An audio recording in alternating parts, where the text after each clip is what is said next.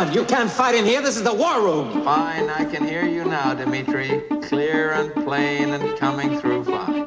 I'm coming through fine too, eh? Good. Then, as you say, we're both coming through fine. Good. Well, it's good that you're fine then, and I'm fine. I agree with you. It's great to be fine.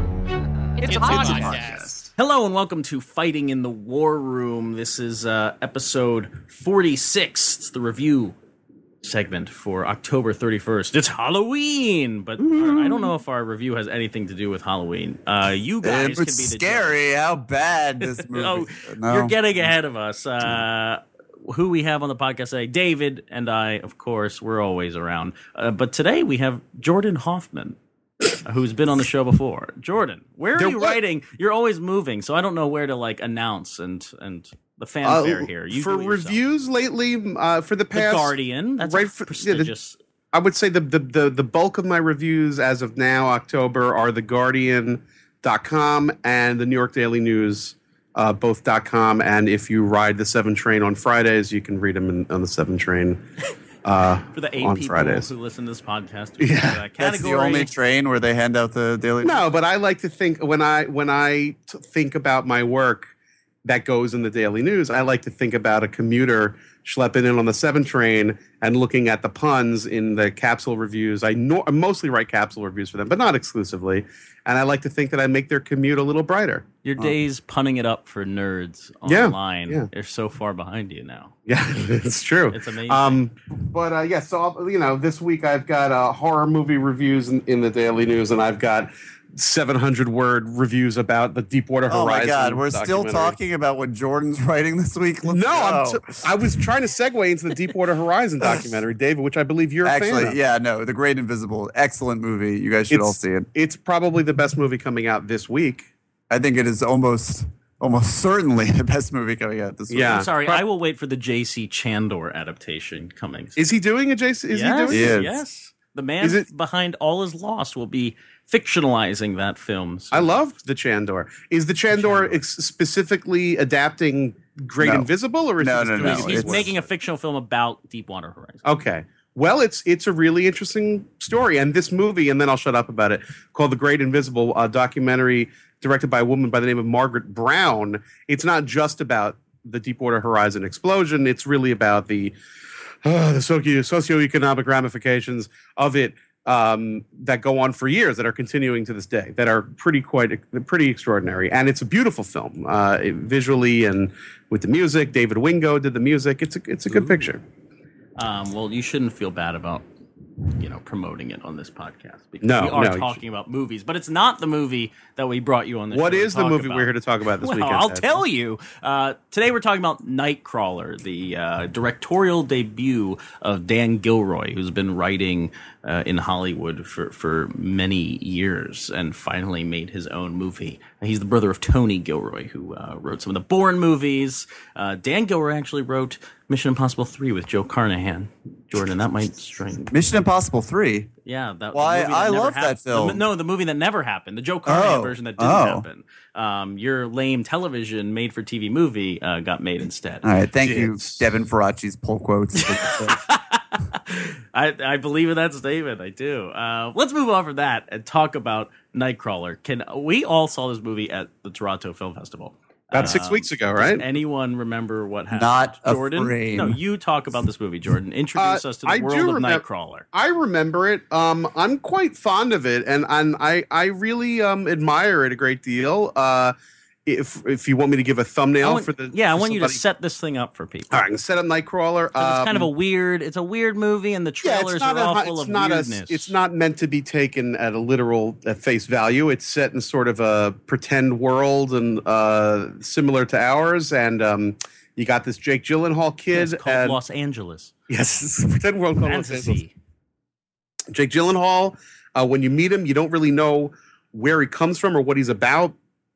Trying to set up sort of like a Travis Bickle thing with him. He just, was looking for work. And when you first see him, he's stealing and selling scrap metal and not doing a very good job of it. But what's interesting, and I think one of the two things that I really admire about the movie, is that whenever he opens his mouth, he does not communicate like a human being. He communicates he regurgitates these Tony Robbins-esque self-help tapes and these sort of self-worth guru type. Yeah, it's like 7 Habits of Highly Successful People, the So he living just- embodiment of that. Just sort of spits back buzz speak and talks about, he's a guy who'll use the word incentivize in conversation and mean it, and at first you think it's just because he's talking to a guy he's trying to get something out of, but actually every single waking moment of this kid's life is actually a transaction of some sort. But I'm getting a little bit ahead of myself. So he's trying to sell scrap metal. It's not working out. He stumbles upon a car crash on the freeway and he sees, I believe it's Bill Paxton or Bill Pullman. Bill Paxton. I can confirm it's Bill Pullman. All right. It's one of the Bills comes out and he's lugging a Bill Paxton. camera. It's Bill lugging a camera, and there's a guy dying in a car on fire. And while the emergency services teams are there trying to save the guy, Bill Paxton. No, it's Bill Pullman, I think. One of the freaking guys. It's not. It's Bill Paxton. Is it Shut Bill up, Pullman? David. All right. So Bill Damn Pullman is you. there, and he's trying to he's just videotaping it, and he's not like in the way, but he certainly ain't helping. And then he speeds off in his van, which has all kinds of aerials and satellite dishes to know where the action is. And he sells the tape to the morning news, and he makes a killing. And our lead character, played by Gyllenhaal, with crazy hair and bad makeup and looking like a weirdo raccoon. Looks like a lemur. He's lost, 35 pounds? 30 pounds? Yeah, he doesn't look too good. And for what? Well, for what I think is a good movie. And he decides that this is going to be his path to excellence, and he becomes what they call night crawlers. And apparently this is a real thing.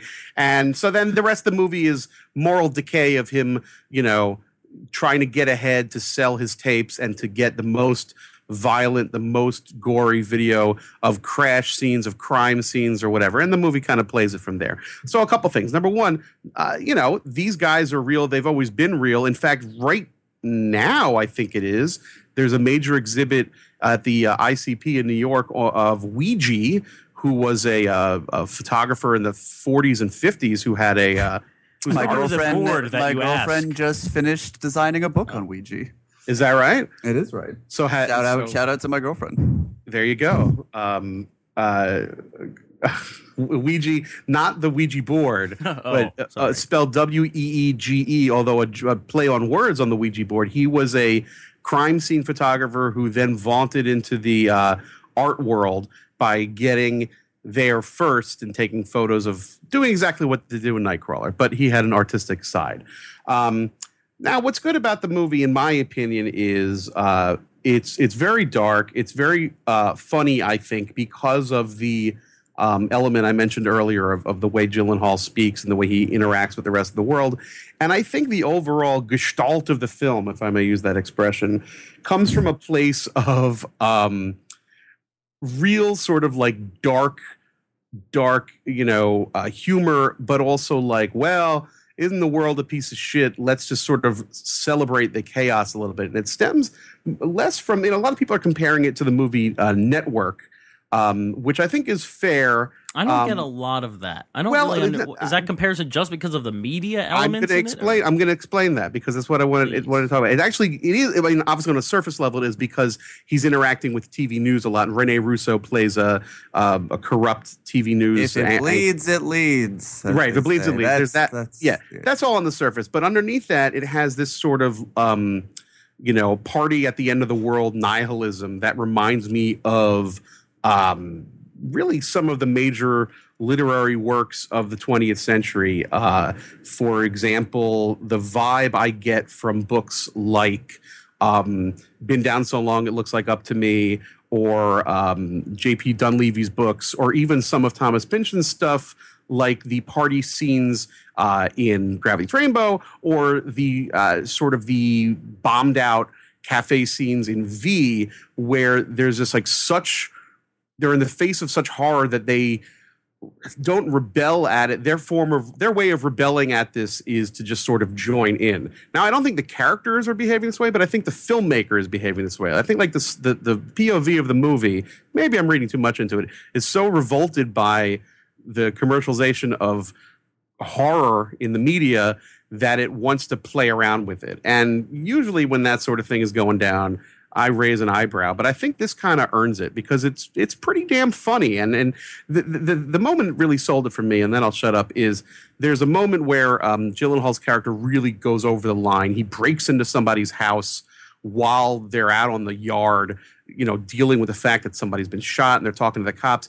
And he steals a couple of images of the kitchen, domestic scenes, and he kind of manipulates where things are, kitchen magnets and whatnot, to make it look like the perfect shot. And you're going, oh my God, he's being so unethical. But what really dug it for me was this. When I saw those images back at the newsroom when the anchor is cutting to them, it looked so much to me like the images that you see all the time on the news. If you're in an airport watching CNN, you see these images and never think about how they got there. And I said to myself, holy crap, I've probably been on the receiving end of so much unethical shit just by watching the news. Local Haven't news. you ever seen Broadcast News, one of the best movies ever made in the English language? Come on. Come on. Totally, this is old hat. Well, first of all, it's a very different movie. It is. It's a much better. It's a good movie. that's the start. They're good in different ways. Broadcast News is well, I think Nightcrawler is very modern too. Broadcast News is reflecting its time, and Nightcrawler is very much about millennial hangups and the destructive behavior that we teach young people today. I mean, Jake Gyllenhaal is like the BuzzFeed cadet, in my opinion. Just like the go-getter wants any hits and wants the traffic, and everything that Birdman was complaining about is kind of pent up in Jake Gyllenhaal's Nightcrawler character. He is the embodiment of the go-getter that we train kids to be, and how frightening that can be if they actually go all the way to succeed as we tell them to. My biggest problem with this movie was that it's a cartoon. It's a cartoon from the first frame, and some people. What's wrong with that? I mean, if you would let me finish. I refuse. Yes. Some people will enjoy that, and in some circumstances, I myself would greatly enjoy that. I certainly I tend to prefer my amplified film worlds, but I just thought this was so broad and obvious, and there was not a single moment of it. I didn't have that eureka moment that Jordan Hoffman apparently did, where I found a moment of this to be illuminating in the slightest. I think if you're a human who has a modicum of critical thought, which I know Jordan Hoffman does, this stuff should be self-evident. It is self-evident. But I mean, it's also, using that kind of base level self-satisfied. It's the movie's using also that. self-satisfied. Well, let's not talk over one another, please. It's self-satisfied in a way that I didn't think any other movie that I saw this year challenged, except for also Toronto Wild Tales, which will be Argentina's submission to the Oscars this year, another film I didn't like. And they actually have a very similarly mordant streak of humor. But I didn't find this movie funny. I think dig into that for a second. You're calling it self-satisfied. What about it? And name something specific why you think this is self-satisfied. It glorifies its own completely obvious, illustrations of this of everything that I thought Jordan rather eloquently stated. I think it's less. I do think that the case has been overstated a little bit about these network comparisons, by myself included, because the movie has next to nothing to say about that. I mean, it's banal to the nth degree, but I do think it is a little bit more on point about as a portrait of that corporate. It's Tony Robbins-ish and self-help, and this sort of like everybody is a beautiful flower and can achieve great things. But more, maybe it's because I'm also coming off of a very dense corporate experience last year, that it seemed like corporate speak to me, that this was sort of that ethos that had just gave him a little bit of bait to keep chasing and do increasingly terrible things. But it all just seemed, and the moment it builds to, it's just there's no other resolution for a story like this. When the character's so cartoonish, it pins you into these choices. I mean, it can really only play out in so many different ways. And the movie chooses the most obvious one at every opportunity. Well, I just never really. I guess gave a I don't shit fault about it for its obviousness, because I mean I've seen a few people compare it to different film noirs, and I think that is apt, where the structure may be transparent and telegraphed, but it's about the characters, it's about the dialogue, it's about these strange performances and how they kind of swirl together. And I think really Robert Elswit is the one to commend here with this kind of his dreamy Los Angeles photography, this film noir, this neo-noir stuff. I mean, I think you're being generous in comparing it to neo-noir when I think, well, really noir, because most people have really been doubling down on the neo element of that, comparing it to Drive. I don't see a lot. I don't see a lot of that in this film. I mean, and good on They're you. both in cars. That's the only connection Yeah, to that Drive does not I make have. sense. It's in well, LA. purely as far as the look of the film and shooting Los Angeles at night. Yeah, is concerned. all right, but sure. I did not find the look of this movie to be particularly interesting, and I will say that some of that is likely due to the digital projection at TIFF, which, as great an experience as it is to see movies there, they switch them so fast. I just feel like you get the same digital gloss on everything, on all the DCPs that you're watching, but. No, it's just again. I want to back up to what you were talking about before about sort of the cartoonish aspect. I mean, I think that is one of its great, great wins. It is, pretty much everything that comes out of Gyllenhaal's mouth is quotable. I mean, it's just very.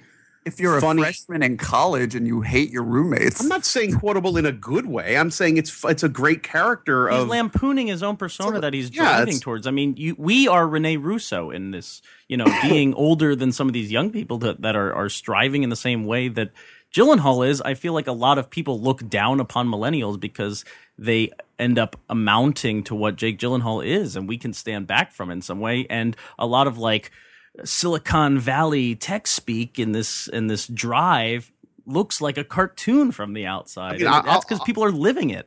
I'll widen it a little bit. I just think it's just kind of making fun of dumb people. I just think it's like he's just like he's not dumb. He's very good not at dumb. what he does. He's very you know what it is? he's clever. Here's what it is.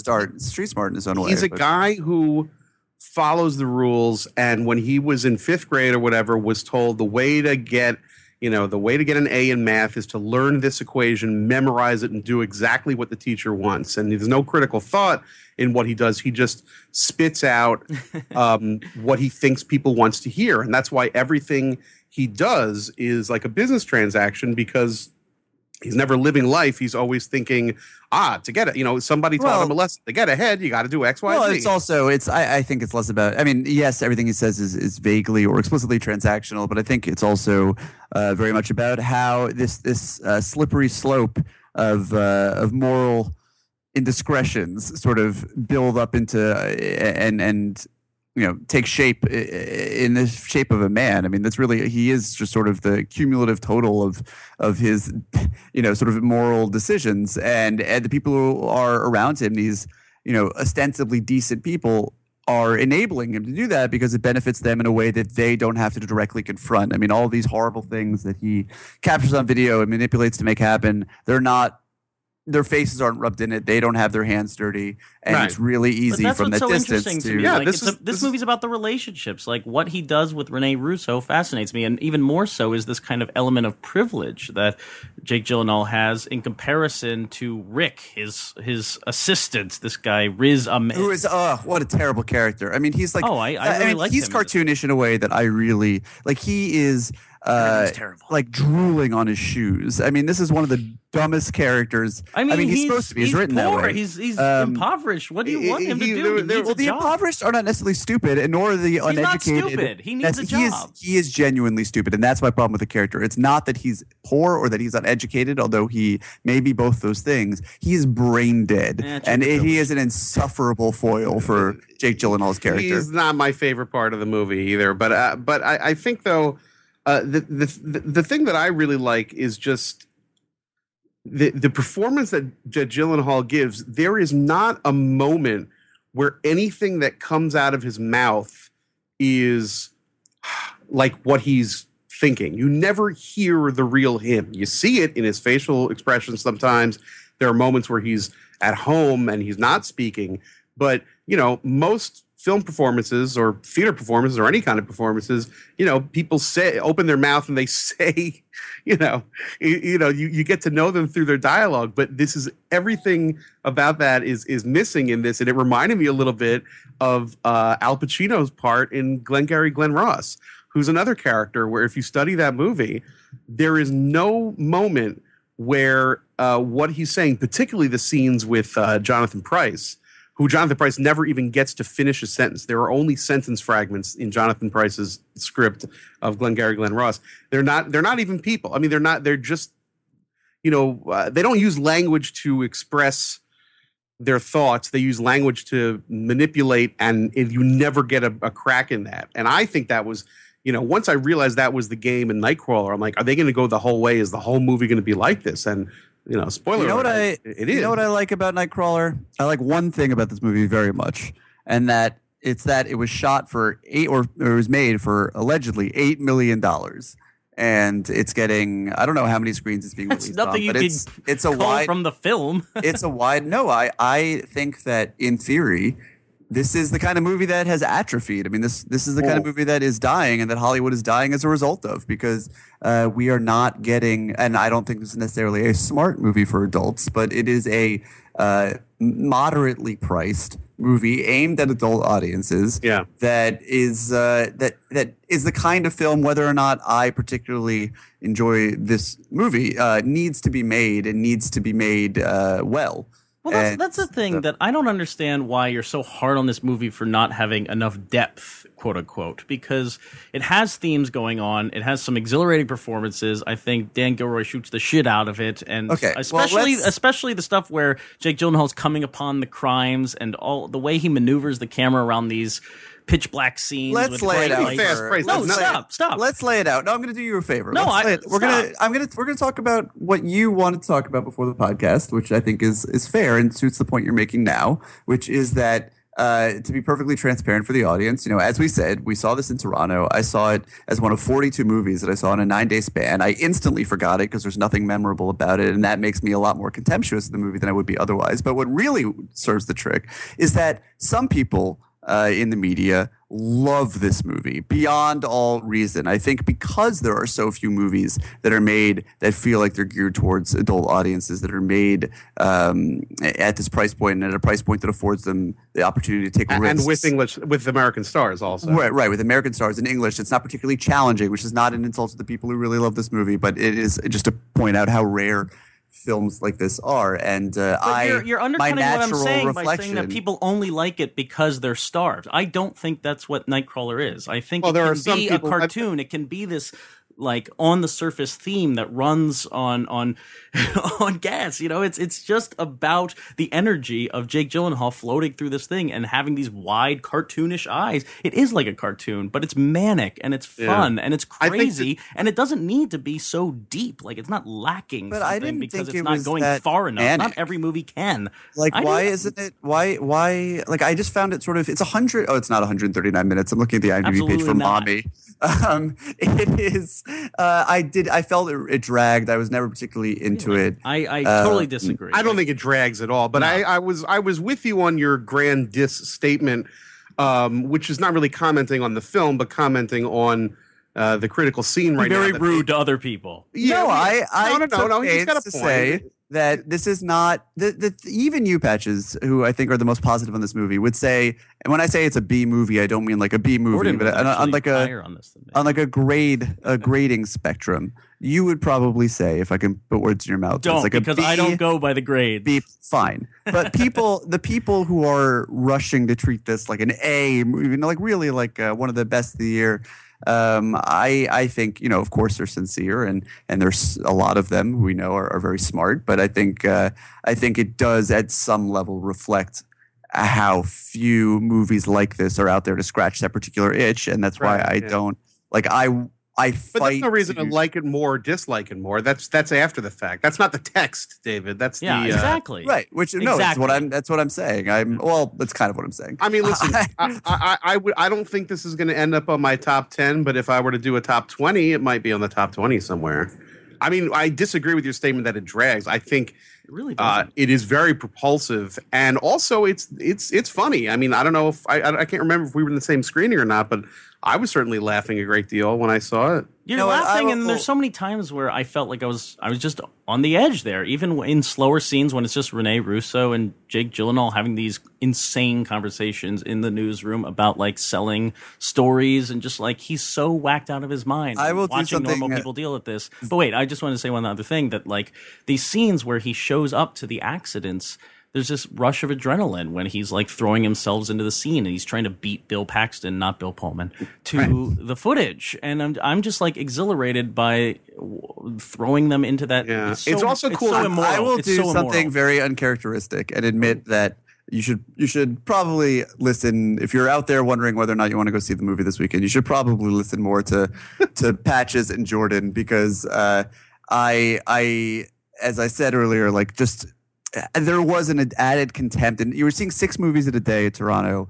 This is the middle of the day. I can't remember if you had seen Tokyo Tribe yet or not. If you had, then your opinion really doesn't count because There's you were lost. nothing- Right. Yeah. There was nothing about this movie that grabbed me, and I think really sunk my claws into the fact that it wasn't particularly challenged, which Patches pointed out. Not every movie needs to be that challenging, but I think that I was so in need of something to really hold my attention that was different and sort of turn on this movie when it was clear that it wasn't going to offer that. And no, I think that this is a perfectly fine movie to go and enjoy. And it is not like, a cancerous film. What's like a cancerous film that I hate that everyone loves right now? Who can keep well, track, you like David? Interstellar. We'll get there later. Yeah. Wow. but, So, I mean, yeah, it's not an evil film.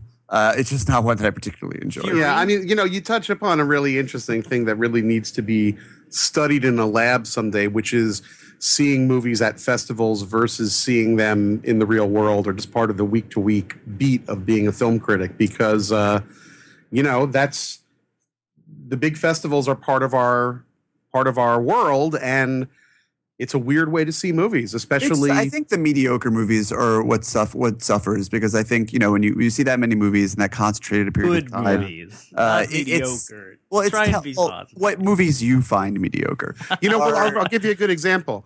I bet you that if I went and saw just on a random Wednesday as part of my life, I went to a 4 p.m. screening at Magno of the new Noah Baumbach movie, I probably would have done cartwheels for it.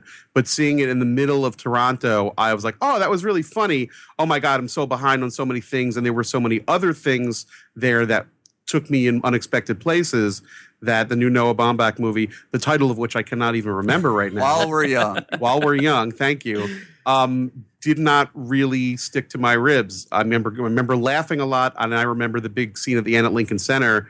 But You're a good that's man. one that I You're don't. a good man for admitting that. Yeah, and I'm sure if Nightcrawler comes on, HBO or something 6 months from now, I You'll will. be on Ambien. You'll be watching. I'll Lost in a stick it trance through and- the whole thing. And Jake Gyllenhaal, while I do find his character and the movie takes its own character off of, it takes its cues from him as far as how broad it plays it, and I didn't find it particularly evolving. But he's great in everything. He's sort of compulsively watchable. I find him very milquetoast. Okay. But he uses that to his. In general. He uses those baby blues to his credit. I mean, he plays against type in this, and he looks like a freakazoid because he is He's not the a nice Prince of Jewish Persia. boy. I mean, it's. There's just something so it's so clear the moment, even within this world. Like, I just don't believe that somebody like Rene Russo, her character in this film, doesn't meet him and go, holy shit, here's a class 1 sociopath. And Well, I mean, that it's speaks not. to how far she's fallen. I mean, it Yeah, is a she needs ratings the ratings, game. If there's yeah. any reason to compare it to Network, Right. it's because she needs her life to go on. This is her whole life now. She's a failure, actually. They say. in the And movie. also, let's be fair, they're all characters. She's a caricature, true. I mean, she's a lot like the Faye Dunaway character in Network. yes. In that, she's not a real person. Nothing's real in this movie. It's all stylized and not stylish, but stylized. that is strange that it's not, and maybe that would have enhanced my enjoyment if it were a little bit more. I mean, I tend not to think that anything is not stylish. I mean, I think even this sort of mundane visual approach is a style unto itself. But I think if the aesthetics of the movie were amplified in a way that better cohered to the characters fall into that aesthetic. It would have been a marriage for me that it may have justified the tone a little bit more. But Elswit's cinematography is not particularly interesting to me here, and the rest of the world is very flat. The direction is Dan Gilroy's first movie behind the camera. I don't think he really identifies himself in any meaningful way. If the look of the film spoke to the characters a little bit more or better represented them, I think I may have enjoyed it more. I mean, unlike a movie like Drive, which I don't like at all. Same with me. Drive does at least. We're in the minority, though. Nicholas Refn can go walk in a lake, as far as I'm concerned. I think he did. Did he? It was called. What's it called? Only God Forgives. Yeah. Give me a break.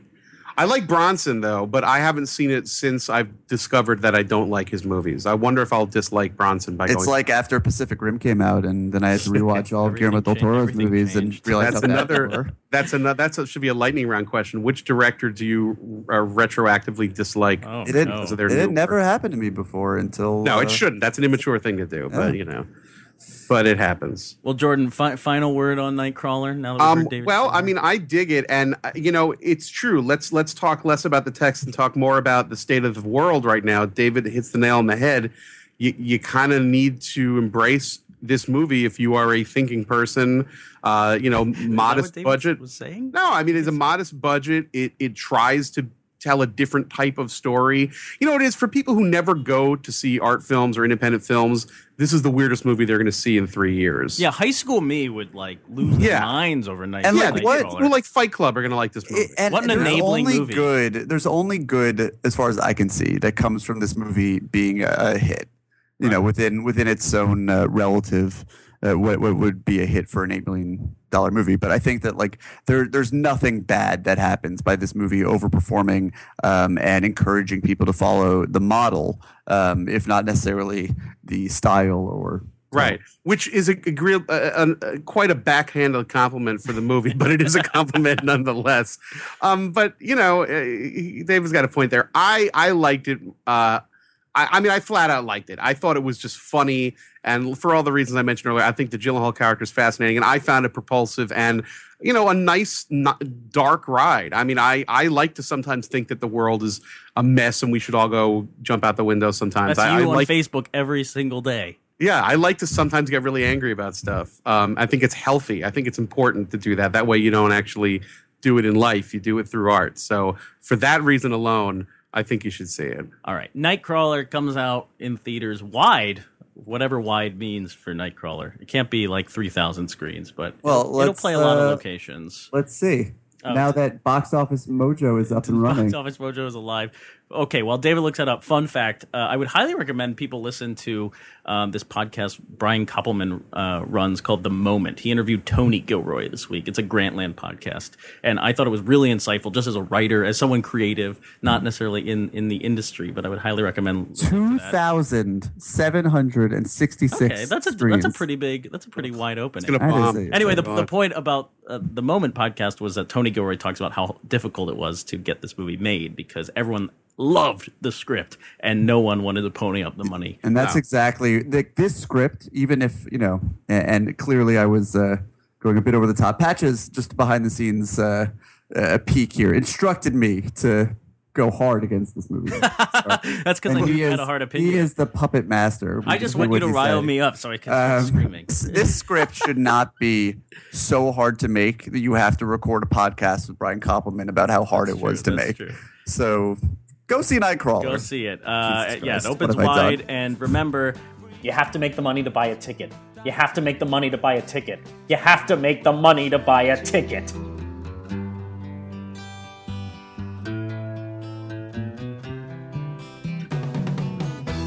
Tax the rich, feed the poor, till there are no rich no more.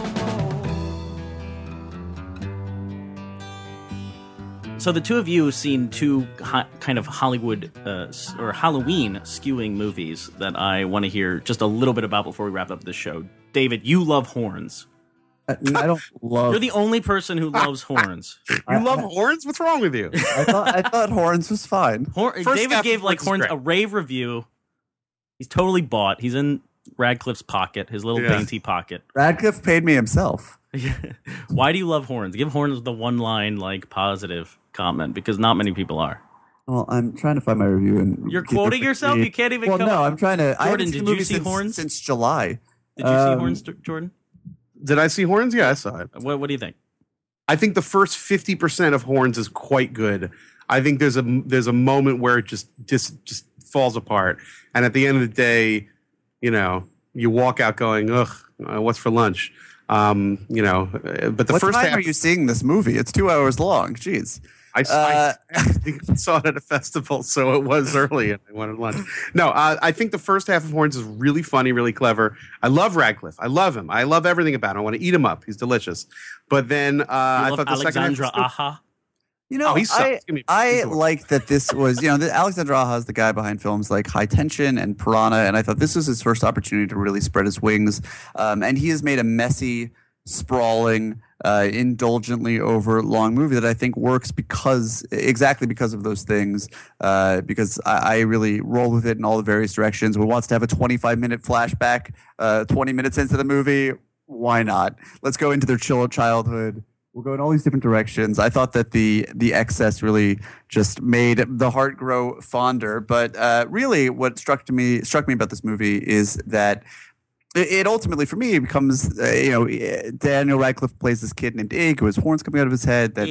Ig that make everyone act like a lunatic and enact their wildest, most deviant behavior around him. But he really sort of learns over the course of the movie, while investigating the murder of his girlfriend, who's played by Juno Temple, how much of a burden he was on the people that he loved, and sort of has to confront that. And I think that is something that you rarely see depicted in movies, and especially not with this degree of there you go. Candidness. Yeah, it is cool. There's a great moment where you realize that his parents don't love him, and I think that's pretty great. You never see that in movies. Yeah, but we've seen done- Daniel Radcliffe in that position quite a bit in Harry Potter. But it's not done with a wink. I mean, the movie is a dark comedy, but like you really feel that moment, and that is the backbone of the movie, and it carried me at least for the entire 120-minute running time. So yeah, it's pretty cool. I mean, you can't undersell the first half when Ig's magic power is this.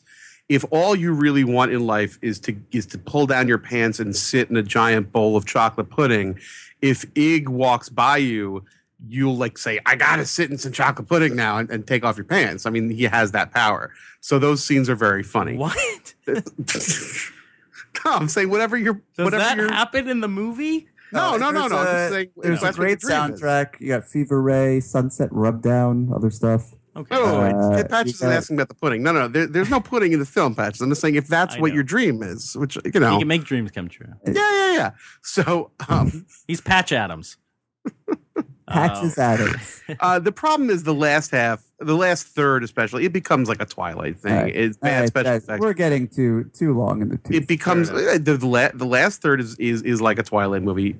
Cheap special effects, love triangle, a lot of people yelling and screaming about curses and ancient ways, and you just want to get out of there. But I mean, VOD. I think that might be the best way to do it, the most cost effective for sure. Yeah, I think in the Horns is fair. Unlikely event that you share my opinion and you wish that you had seen it in theaters, then I'm sorry, but I think you're probably better off hedging your bet. Speaking of VOD, Jordan Hoffman, one line on ABC's of Death 2, which is a movie that some people at Halloween might actually watch. Yeah. ABC's of Death 2 is, if you like the first one, it's the same exact thing. There has been some lip service done that said that there's been more quality control on the second one, but that may be true, and that it's like the first one maybe with a little bit of Paxil, because it doesn't get as gross, but it also doesn't get as deviant and fun. I'm sure everybody knows what ABC's Death is all about. I don't have to explain it, but it's 26 short films based on a letter. And then the two great gimmicks are, if you don't like the little short you're watching right now, just wait 3 more minutes. The next one's coming, so you can't lose. And then the other thing is, you'll be watching a little short for the letter H, and you don't know what the punchline is until the end. So you're watching a 4-minute movie or whatever of something macabre happening. Usually somebody gets killed in a gross way, and then the fades to black, and it says H is for, and I'll tell you, it's never the word you're thinking is. This is one of the genius things of these two movies, is you think you know what it is. You're positive it's A is for assassin because you're watching an assassin. And that's the letter A. You go, oh, A is for assassin, and then it's A is for something else, and you go, oh, that's clever. I didn't see Don't that coming. spoil it. I won't. wanna know It's like what a A is trivia for. game. It really is, and I think I got one of the 26. That's hilarious. And it's I love that aspect. So if you of have it. like 30 people over your house for Halloween, rent it's it a and great, play great drinking movie. games. It's a great thing for that. I will say though, pound for pound, I personally found. I think I found like a 40% success rate. There are a lot of them that are just dumb. Some are not scary. Some are just stupid. Some of them are even a little bit. I found tasteless. It's something about beheading that's meant for a joke, and to me that was a little over the line right now. B is for beheading. No, it was not. It was the letter C, actually. Oh, boy. But then there are some that were brilliant, and I'll give a shout out very quickly to some of the directors who were involved in the great ones because I happen to have this off the top of my head. The fellas from Astron 6, the guys who made The Editor and Manborg and Father's Day, they did a letter that is so great. Eventually, that one short will make its way to the internet, and that should be watched by everyone. And the guy who did Room 237 did a really funny one. And I'm going to get it. Documentary?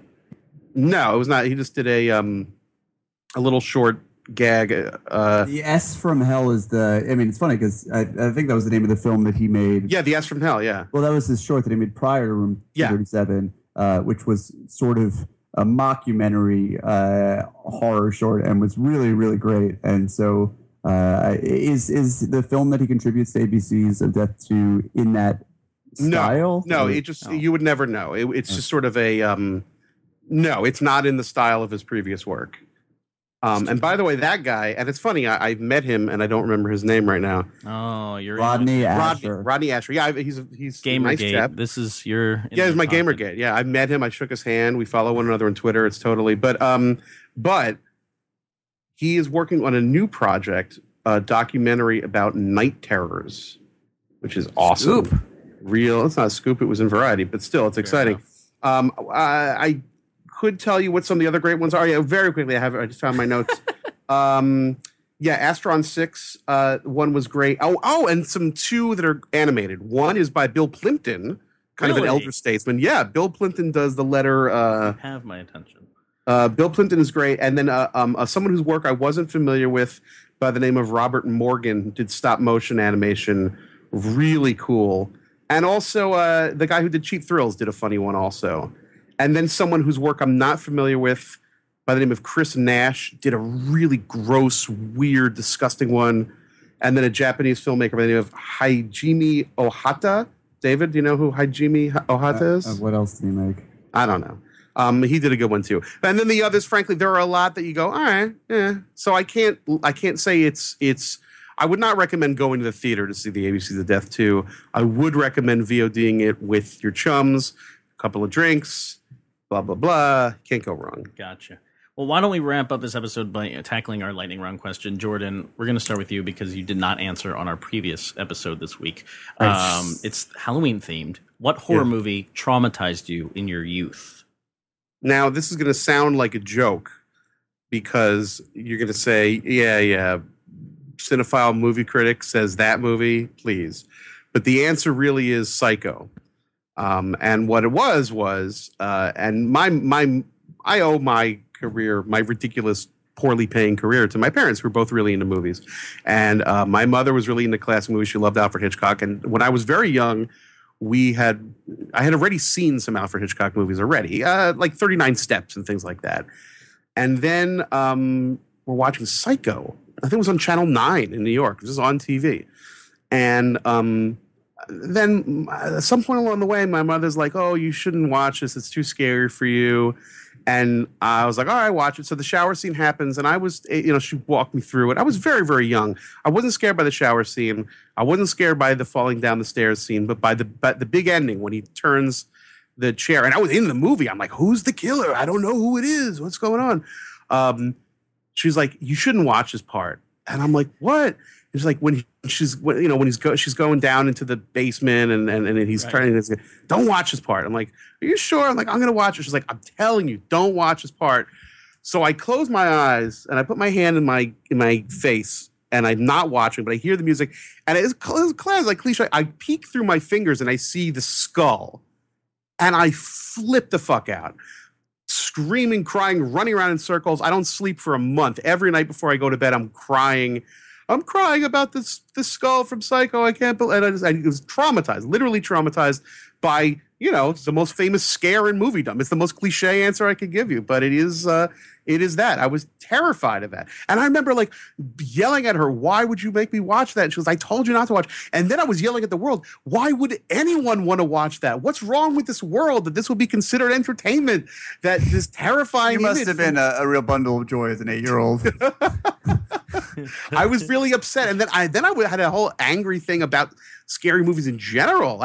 And back then you would go to I remember that you would go a lot to the movies and the trailers.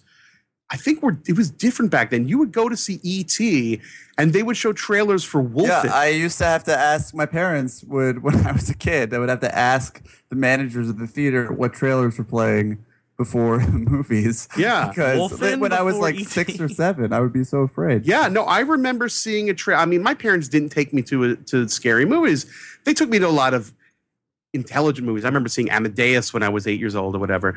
But they would. I remember seeing When a Stranger Calls, the commercial, the ad for that, and I remember the trailer for Wolfen, which I actually, now that I'm older, I think is a pretty neat movie. I remember seeing Wolfen before something and having to leave the theater and like hyperventilate in the auditorium. I'm starting to get the impression that trailers and the covers of movies at video stores were scarier to us as kids. Yeah. Oh, yeah. Oh, and The actual Shining film. too. The famous Shining with the blood in the elevator. I saw that for something.